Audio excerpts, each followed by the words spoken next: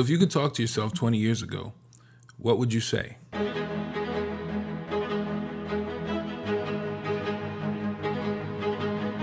In my case, I would definitely tell myself that you have to be consistent. I feel like consistency is one of the most important things in life, and it's definitely one of the most underrated and not spoken about things.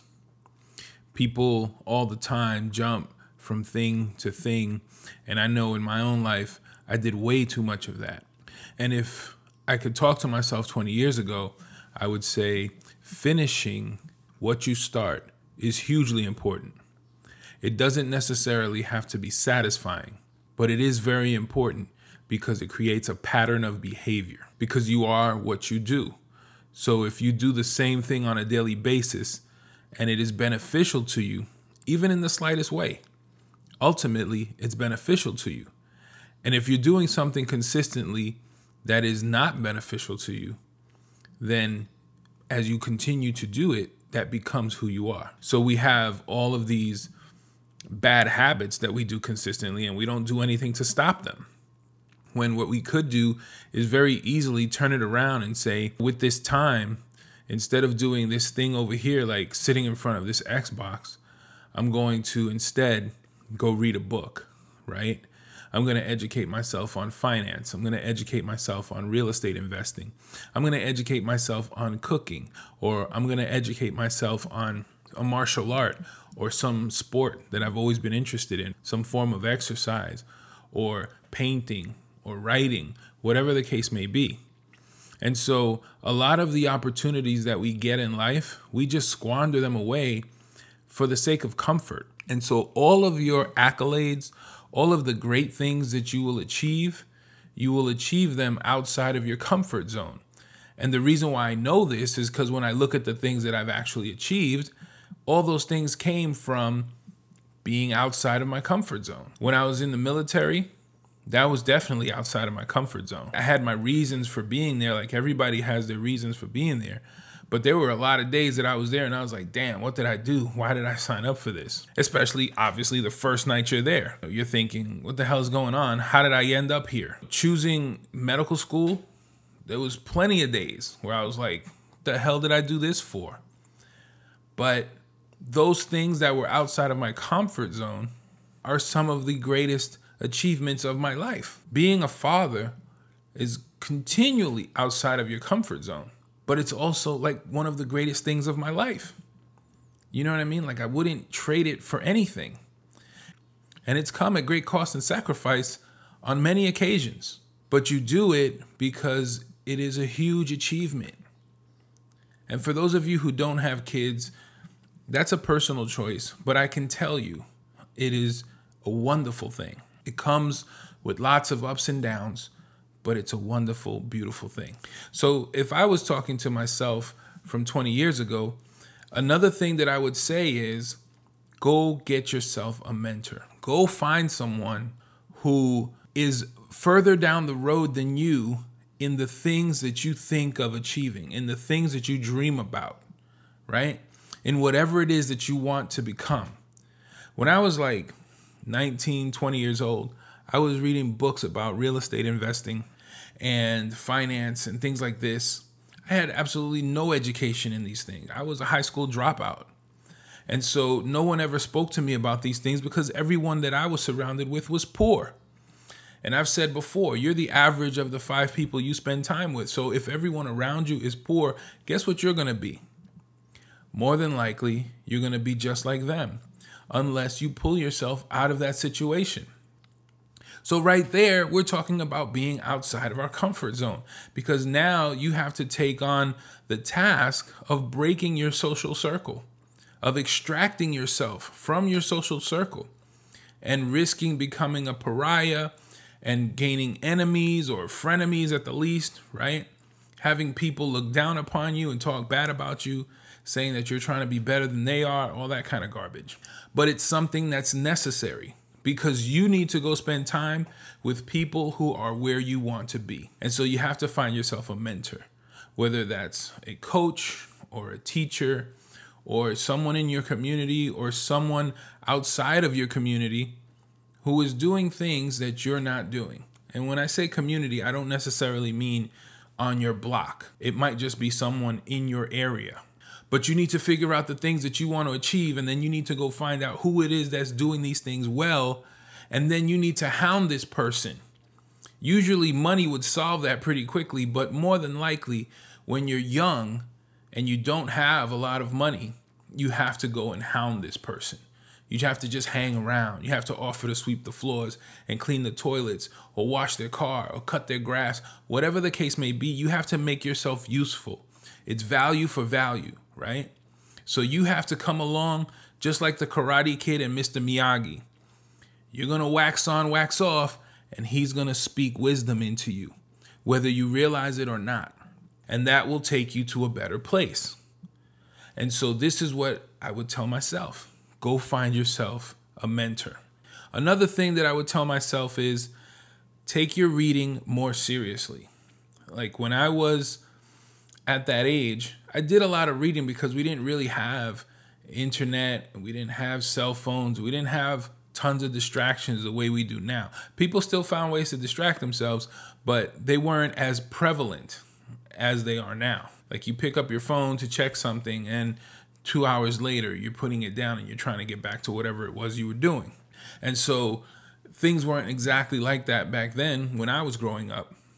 And so I would tell myself, get deeper into your reading. Because I would read something and then I'd go and I'd jump into another topic. But how much better would it have been if I had just gotten really deep on some of these things? For instance, I read some stuff about the stock market. Right? Didn't understand a lot of what I was reading at the time because, like I said, I had nobody to orient me and explain a lot of these things to me. I didn't have an internet to just Google a couple of things that I had questions about. Right? Back then, it was you had to go to the library, you had to look for the book, you had to figure out if the book was available at the library, and all that kind of stuff. So it wasn't as easy as it is today to answer what today seem like simple questions. A couple of years ago, they weren't so simple to answer. You needed someone with experience to explain a lot of things to you. Even though you're reading it in a book, sometimes the stuff just doesn't make sense because you don't have the background to understand what it is that they're actually talking about. I would say that problem gets solved by you digging deeper. You're not going to find a problem really that you can't come up with a solution to if you study the problem in depth. So I would say, go out there and study it more and more. If you read one book on stock market investing and you don't understand what you've read, go read a second book, go read a third book. Eventually, the time will come when you've read enough books to where it all makes sense. There's very few things that you'll read 3 books about and you won't understand them fully. One of the greatest things I would tell myself is there's no better time than the present to start investing. Even though you don't have a lot of money, you can be working at McDonald's and retire a millionaire if you start investing early enough and you consistently add to your investment, right? That's not even including the idea of investing in real estate, which will accelerate your growth exponentially, okay? But those are 2 different areas that you're going to have to educate yourself on. Today, it's super easy. Back then, like I said, you would have had to read a lot of books, but it was doable. Anyone can do this. You don't even have to have the money for the books. All you would have to do is spend a lot of time at the library or take these books out from the library. And let's say you spent a year learning about real estate investing and stock market investing from library books. It would have still been enough information for you to be well-versed and go out there and do these things. But notice I said do these things because that's the big piece, is taking that knowledge and putting it into action. They say knowledge is power, but it isn't. Applied knowledge is power. And so I would have said to myself from 20 years ago, go learn about the stock market. Better yet, go get a job on the stock market because you live in New York City. So go get a job on Wall Street, go be a telemarketer, work your way up the chain until you become a stockbroker. By the time you're 21, 22 years old, you can easily be a stockbroker making 6 figures. And then you can take that money, invest it, learn about real estate investing, and invest some more. And now you have no worries as far as money goes. Now you can just work on yourself, right? Now you can build up to becoming a much better human being at a very early stage, regardless of the fact that you dropped out of high school, that the public school system failed you, and you made bad choices, that you let the weaknesses within the public school system turn you into a failure. Because ultimately, those were your choices. Life is about options and choices. So these are the things that I would go back and tell myself from 20 years ago. Another thing I would tell myself is focus on holistic health. Focus on healing through diet. It's a big deal today. It wasn't such a big deal 20 years ago. And the people that were doing it 20 years ago, people looked at them like weirdos and hippies and things like this. But they were simply ahead of the curve. They were trying to return to a way that man had been nourishing himself for the majority of our existence on the planet. And so we have gotten so far away from that now that we look at it and we're like, oh yeah, this is pretty popular, especially with the advent of social media when everyone is talking about it. But this is a thing that came into my area and I would read a few books about it, but then I would ignore it. And if I could do it all over again, I would definitely pay attention to it then and incorporate it as a piece of my life then. It would have paid tons of dividends on any number of ways. If you just want to talk about the back pain that you get from being overweight, right? If you talk about all the stomach aches and GI problems that you get from eating the typical American diet. We take it for granted, this is just life, but it actually isn't, right? And when you eat healthy, when you live healthy, you'll notice the difference. And so I've been on both sides of that fence, and I know the difference, right? I know what it's like to be the only person who's eating vegan in the household, and then everybody catches the flu, and I don't get sick at all. And I've met people who are vegans and who are vegetarians and who have told me I haven't had a cold in 25 years. That's crazy. That sounds crazy because to your average person, most of us will have a seasonal cold every now and then. But there are people out there who don't know what that is because they give their health a high priority in their lives. So I would say go out there and learn about health and put it into practice because it pays much higher dividends than any amount of investing you can do. It's like that old saying where man will waste his health to gain wealth, and then he'll spend all his wealth to regain his health. It's a crazy irony, and it's really true. We work and we abuse ourselves so much throughout years and years, chasing after money, chasing after being able to pay the bills, whatever the case may be. And then later on, all we're interested in is we'd give up everything we have to have our health again, to have a few extra days to walk the planet. And so I feel like we need to try and find balance. And the younger you are and the younger you figure these things out, if you're young and you're hearing these things and you take this advice, you learn about stock investing, you learn about real estate investing, you focus on being healthy, you've got a pretty good life ahead of you. Regardless of where you are, because a lot of these things that I speak of, they are coming from an American, geared towards Americans, but there are people all over the world that these things apply to, and probably over the years will hear these conversations. And so this applies anywhere, right? You can do these things anywhere. There's tons of ways. Like one of the things that I haven't touched on, and I would probably tell myself 20 years ago, definitely find out about this because it existed. And I remember hearing about it from like Carlton Sheets or something, one of these old TV infomercial real estate gurus. I remember hearing about it and thinking, that's absurd. That doesn't work that way. It can't possibly work that way. But the reality is it does. And what I'm referring to is wholesaling. And the reason why I'm mentioning this is because I'm saying that there are people all around the world who can apply these things that I'm saying. And I know for a fact that there are people in Africa and there are people in Israel and in Europe who are real estate investors in the United States sight unseen. Now, back 20 years ago, maybe it would have been you have to be in the United States to do these things because we really didn't have the infrastructure or the websites or the technology to do a lot of the things that we do today and we take for granted. Something as simple as DocuSign, right? Where you send someone a document and they sign it and that's legal and they never actually touched paper. They just did it on their computer.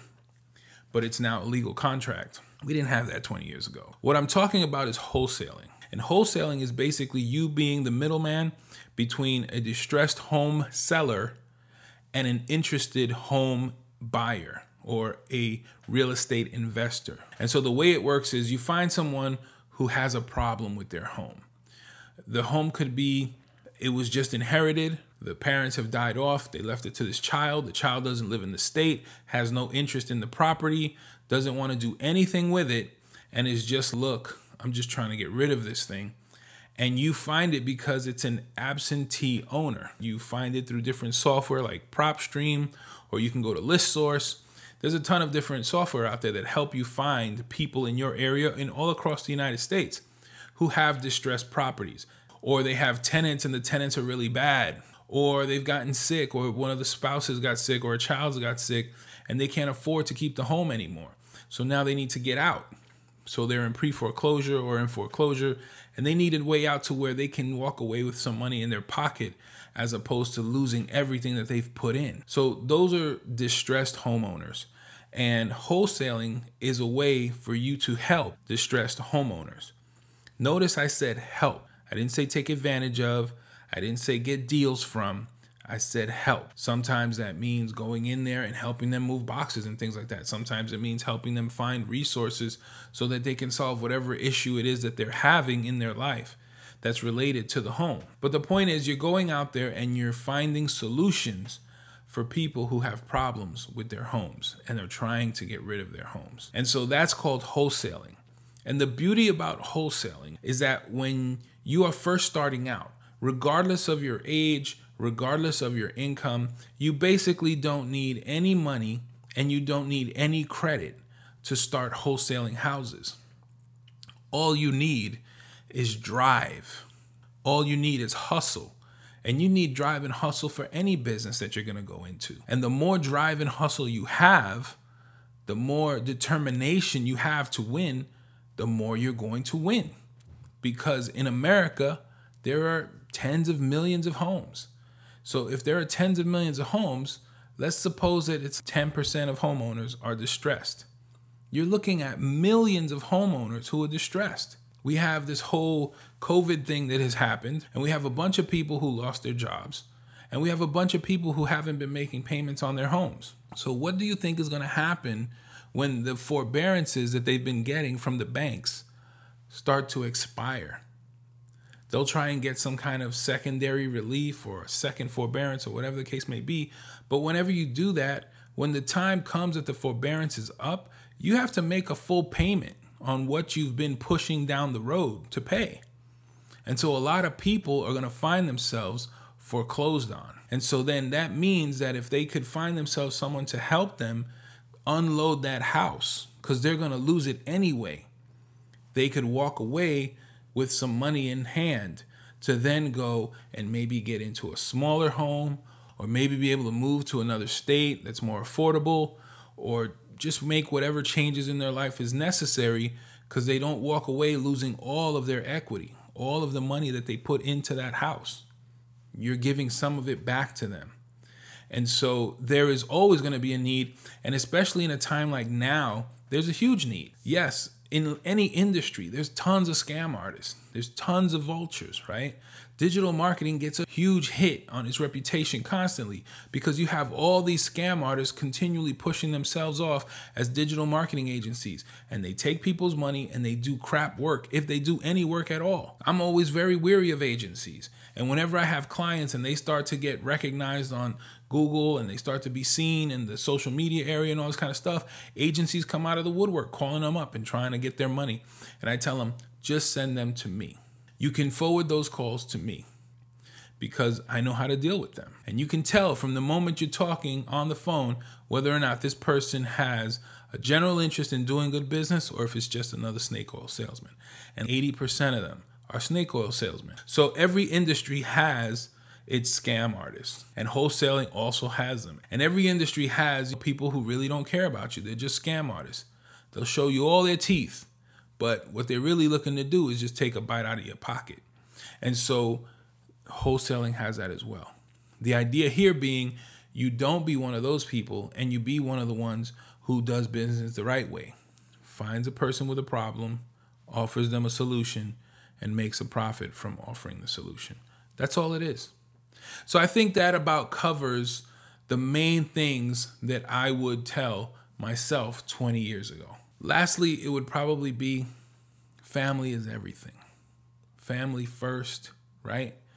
Hopefully you're blessed with a good family. Every family has its issues. Every family has its toxicities.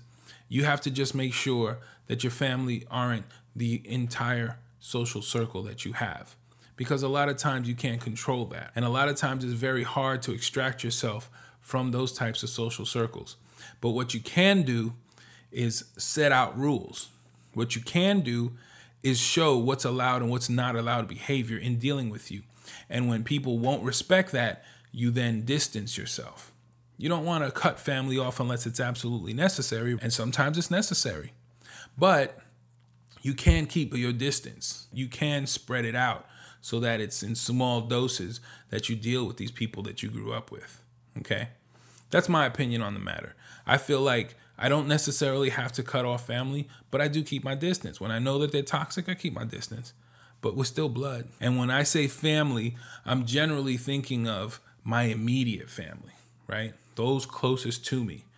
Everything tastes better. Everything smells sweeter. Everything looks brighter and more colorful when the ones you love are with you and they're able to share in your success. So I hope that was helpful. And as always, have a blessed day.